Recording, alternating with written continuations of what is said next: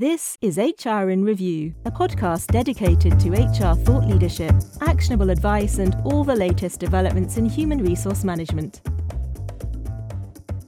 Hi, my name is Bill Banham, and I'm pleased to share that I'll be hosting a bunch of HR in Review episodes on the go forward, as well as sharing many articles on the HR Review website. My first guest is Philippa Bonay, Director of People and Business Services at the Office for National Statistics. Listen as Philippa shares her tips for a varied and successful career in HR. She'll also offer her thoughts on mentorship, how to be a more inspiring leader, and ways to improve DEI in the workplace. Philippa has extensive international corporate experience across the whole HR remit in both the private and public sectors. As People and Business Services Director for the ONS, she is responsible for human resources, estates, facilities management, H&S, business services, and the customer contact centre. In addition, Philippa is the HR Director for the Government Analysis Function and the Government Statistical Service, and a member of the Civil Service HR Function Board. She extends her work and research voluntarily to charities and global organisations, notably focused on team working, leadership, values, and behaviours. She's also the co-founder of a global thought leadership club, which includes virtual conferences and a podcast series where she interviews a range of fascinating global senior execs who stand out in their fields. Philippa is also a fellow of the CIPD, one of the UK 50 leading lights in kindness and leadership, HR Magazine's most influential practitioners, and 40 people leaders in the UK building workplaces of tomorrow in 2022. I hope you enjoy this conversation that I had with Philippa. Philippa, it's my pleasure to welcome you to the HR in Review podcast today. Bill, lovely to be here. Thank you very much for asking me. So beyond my wee introduction there, why don't you start by introducing yourself and telling our listeners all about your career journey? Okay, so my career journey started in marketing and communications, and I kind of fell into HR. I started working in Paris. So I moved to Paris after I'd finished my university, working in marketing and communications, fell into HR, and then thought this is really the place for me. So I've stayed ever since. I've got a mix of working in the public and the private sector, so probably half of my career in one and half in the other. And I've been in the UK civil service for the past 11 years now, and I've worked in multiple departments, and I've worked across lots of different sectors. I suppose what typifies my work quite a lot is transformation, building teams and individuals. Opportunities for everyone. I've done specialist and generalist HR roles, which I love, lots of coaching and mentoring and sponsoring. I'm also the co-founder of the Oxford Leadership Knowledge Club, which I lead with a dear friend of mine, Professor Lilith Jury. And we do lots of research and a couple of bit of podcasting and virtual global conferences, which is great. I'm a trustee for Beyond the Streets, which is an amazing charity, and I do quite a lot of work with charities. I'm a mum to two wonderful daughters. I'm a bit of a yoga addict, and I'm a cake baker. Okay, thank you. So as an HR pro, what are you most passionate about? Well, loads of things, but I suppose what's really important is ensuring that the people agenda is really at the centre of business strategy, and not just an enabler. So most organisations and lots of CEOs will say, people are our greatest asset. But I'd sometimes question, are they really? And if they are, then put them right at the centre of your business strategy. So I think that's quite important. Also, I'm really passionate about developing the profession. So where I work at the moment, my directorate is what we call a learning directorate. So it is all about learning and development, creating opportunities. We learn from our mistakes, we talk about them, we seek opportunities for learning in the flow of work, professional development, all of that. So I'm really passionate about building the HR profession, building people in my team and people beyond. I'm a coach and mentor across the HR profession as well, and building those skills for now and in the future. I think a user-centric approach is really, really important. We have some principles that my team and I work to, which is around people mattering, users matter, experience matters, and our professionalism matters. Inclusion is massively important for me as well. And then using data to drive decisions and really show the efficacy of interventions. You mentioned just now that one of your many hats is as a mentor. Um, I'd love to hear from you now in the context of, well, I understand that to help build an inclusive culture, the ONS offers sponsorships, mentoring, and championing, and everyone within the organization has an inclusion and diversity objective. So my question for you is, how has mentoring and coaching made a difference in your life and in your career? Follow us on Twitter at HR Review or join us on LinkedIn and Facebook. So I think in two ways, really. So as a coach and a mentor, I learn every day when I'm coaching and mentoring people. For me, it's a source of energy for me, but it's a real learning opportunity for me as well. And then I think what I've been able to offer others through that coaching and mentoring of them. I sort of mentor for universities as well, and I remember actually, I think it was last year, I got an email from somebody saying, "Well, Philippa, you probably won't remember me, but you mentored me when I was in my second year at university, and you talked about so passionately about HR as a career. That's what I decided to do, and look at me now." And the person is, the head of HR in their organisation, absolutely thriving. So things like that, really warm me. And I think I'm sort of constantly mentoring. I do a lot of mutual mentoring, so reverse mentoring, but I also mentor that person, which helps me learn about other people's lived experiences. It challenges me, it pushes me, increases my knowledge base, and it makes me want to innovate more. So I think that's important, and I constantly look for feedback from people. But I think I've got mentors or people that I mentor as well. So when we do some mutual mentoring, and I think two comments have always stuck out for me from those relationships. And one of them was self-care is the care of others, which is really important, particularly when as you grow into leadership roles and more senior leadership roles. And then the other one, which actually is something that I share with my team a lot. My mentor said to me when I became a director, you will be outsourcing your professional credibility to your team. How do you feel about that? And how will you cope with that and work with that? And that for me was one of the challenges as I've become a more senior leader in my career, is really how I can move from that individual contributor to leading a team to that sort of more collaborative collaboration and taking my team with me. Now then, as part of my homework ahead of our conversation today, I was reading a number of interviews that you've done in the past in other places, and one thing that struck me was you're a big proponent of being kind and being respectful to others in your personal life and also, of course, in the workplace. How have the collective lessons, Philippa, in empathy and perhaps equity too, over the past couple of years change the ways that leaders communicate with their employees, and perhaps also how employees are interacting with their colleagues? Yeah, I think it's a great question. It's really, really important, and something that I work on a lot, and it underpins, as you say, sort of the work that I do. Interestingly, the professor that I was talking about, Professor Lalit, the work that he and I have been doing in terms of research is very much around. So we've been looking at high performance, how teams get to high performance. And through our research, we found 4 things that we think really underpin that high performance, and or the ability for teams to collaborate. And it's respect, trust, understanding, and kindness. And all of that is underpinned by psychological safety. And I think that is, those things are absolutely key.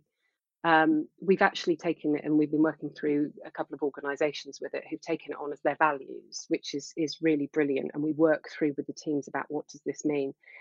So I think, during the pandemic, we've learned to be really empathetic, and possibly in part that was because for once we were all having a common experience. So we saw into people's lives, obviously, on screen, and people were vulnerable, and that was okay, which is really quite rare to be able to do that. And we did loads of stuff, and we shared lots of stuff together. Um, but I think we're losing that to a degree, because I think people have become a bit exhausted by it. I think life has moved on. People can move out of situations. People sort of change and flux quite quickly. So there really is something about keeping up regular and relatable communications to colleagues. That is absolutely key.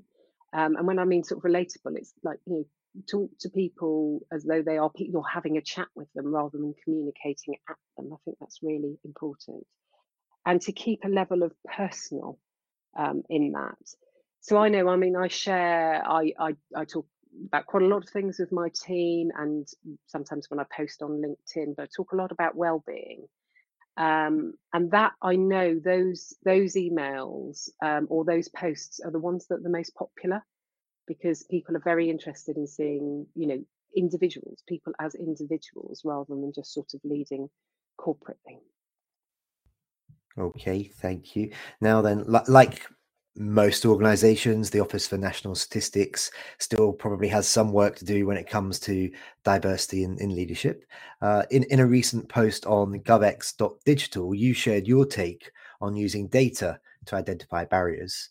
And you said that although the department has good levels of disability and LGBTQ plus representation among the most senior positions, improvement is still needed for women and for ethnic minorities. And to improve this situation, one thing that your team has been doing is you guys recently launched an inclusion culture and wellbeing app that gives all ONS directorates the ability to look at all of their information by a protected characteristic across the employee life cycle. I'd love for you now to share with our listeners a bit about the app and how it's going to help leaders to identify where the problems could be and set objectives against them. If you have any comments on the HR in Review podcast, would like to suggest a topic or speaker, or provide other feedback, you can contact us using the email podcast@hrreview.co.uk. We look forward to hearing from you. Yeah, thanks. No, this is a real area of focus for us, and a huge passion of mine. And we are really increasing our specialism in it as well, in the ONS. So yes, where we need to focus our attention, and what we know our data is telling us, is about women, as you say, women and ethnic minorities, most of those senior levels. We're sort of about 43% women at senior levels, but we want to get to parity.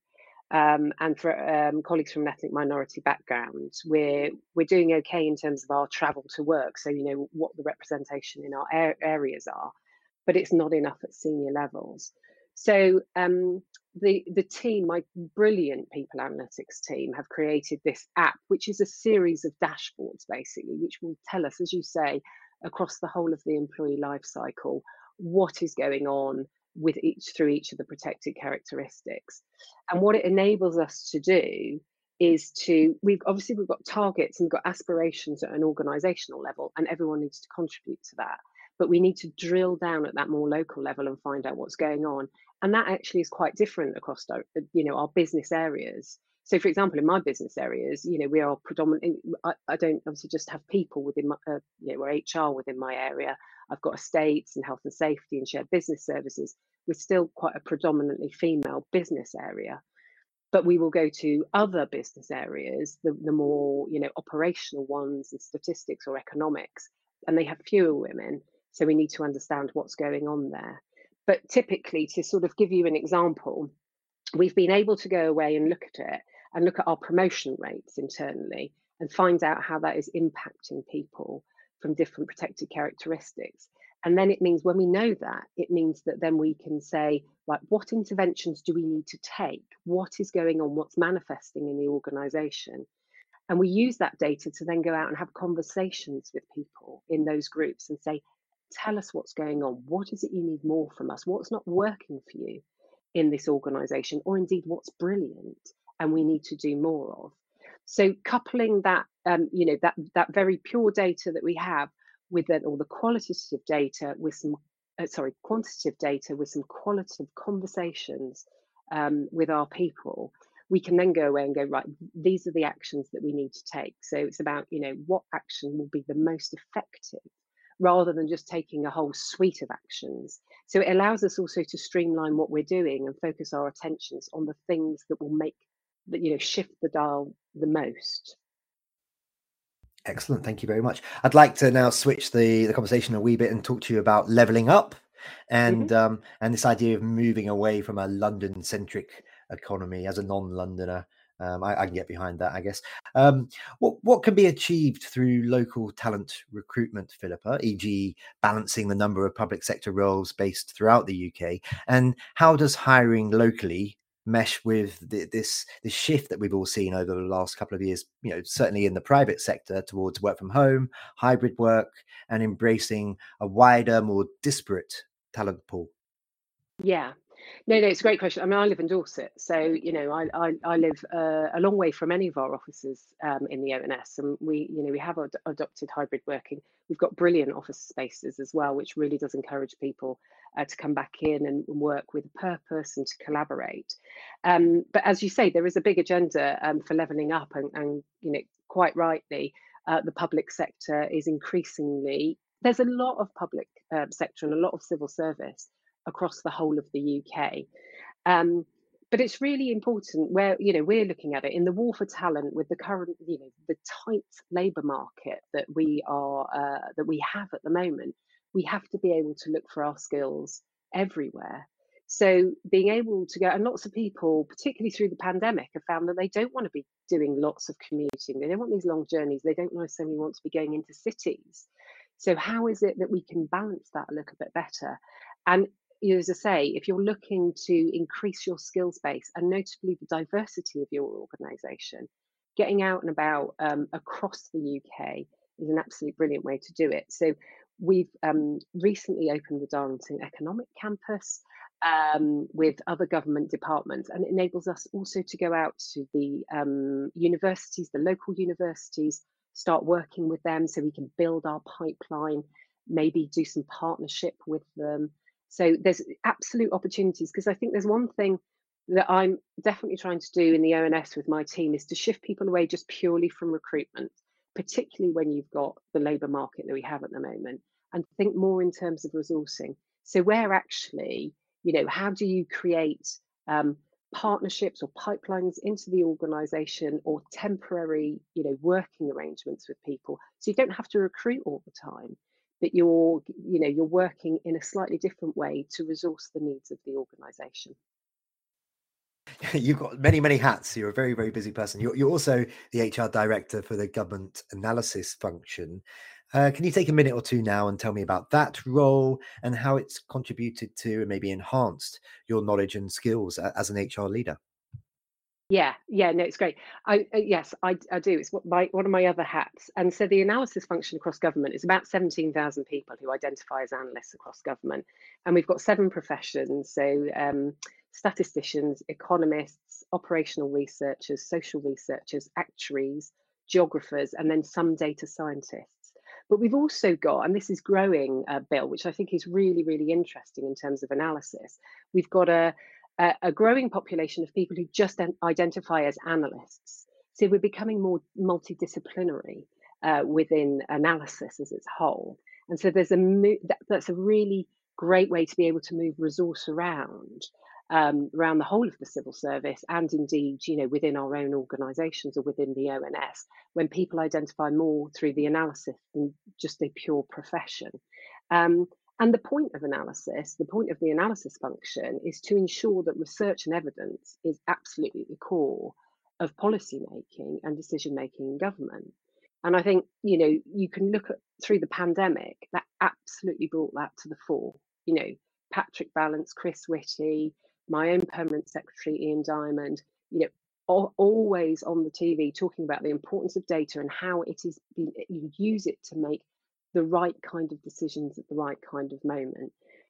So that's really sort of boosted us as a function. I love having a cross-government responsibility. I've worked across many government departments, and I think we've got so much leverage as across the civil service. What it makes me do in terms of an HR leader is because the people obviously work for any department across government. So you have to think slightly different about what is the offer that we can give our colleagues over and above what they will get in their departments. So it's that, how can we add value? How are we greater than everything else that's on offer? What is our sort of USP, if you like?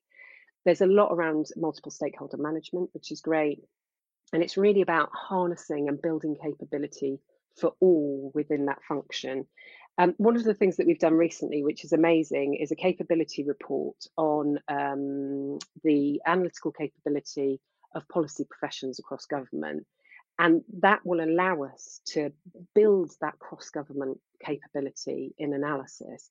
And I think it's the biggest report that's ever been done so far across that kind of across skills across government. And it's proving really, really popular. We can use that to really think about how we're going to focus analytical development in the future.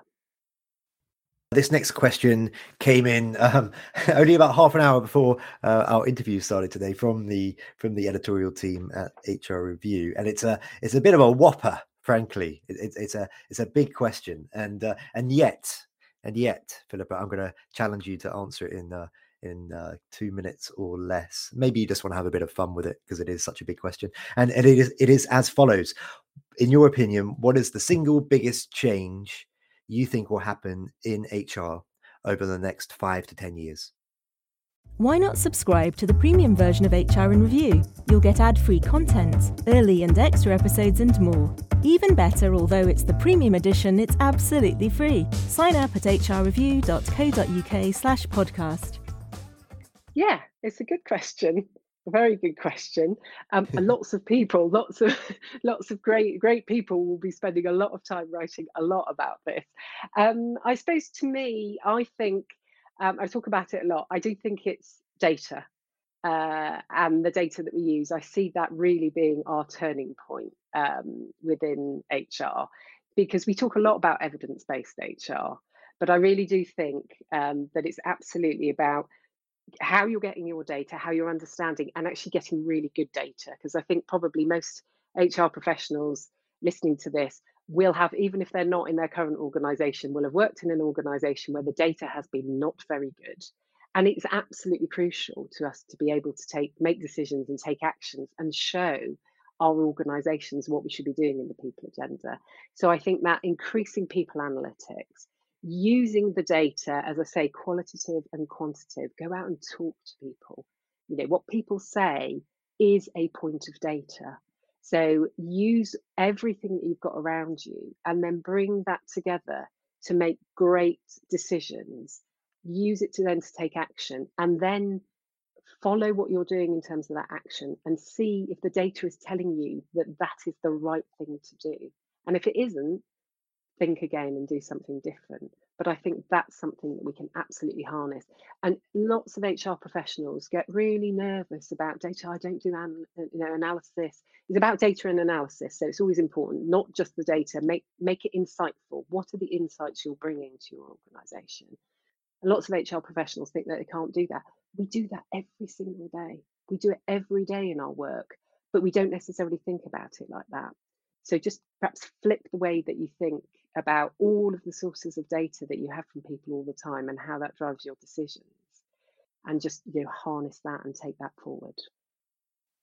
Excellent, thank you. Another question from the team over at HR Review, and this is one actually that we're going to ask of all of our guests on the go forward, and then we're going to create a lovely repository of unique answers to a particular theme. And the question goes as follows: if you could pass on one crucial lesson that you've learned in your HR career in 1 minute or less, oh my goodness me, what would be your top tip for other HR professionals? Okay, right, I will try. So I would say treat everything as a learning opportunity and seek learning. So, go between generalist and specialist roles, read, research, network, talk to people, get really comfortable with data analysis and numbers. I think that's really important, but keep learning. I have seized opportunities in my career. It's never been a very sort of thought out career path. It is going for jobs that I love, where I think I can add value, where I know I'm going to be challenged and I'm going to I'm going to get out of my comfort zone. But that is where you innovate. That is where you are making a difference and making change. And I think one of the things, keep asking people what they care about, then go away, find out all about that and bring that into your work.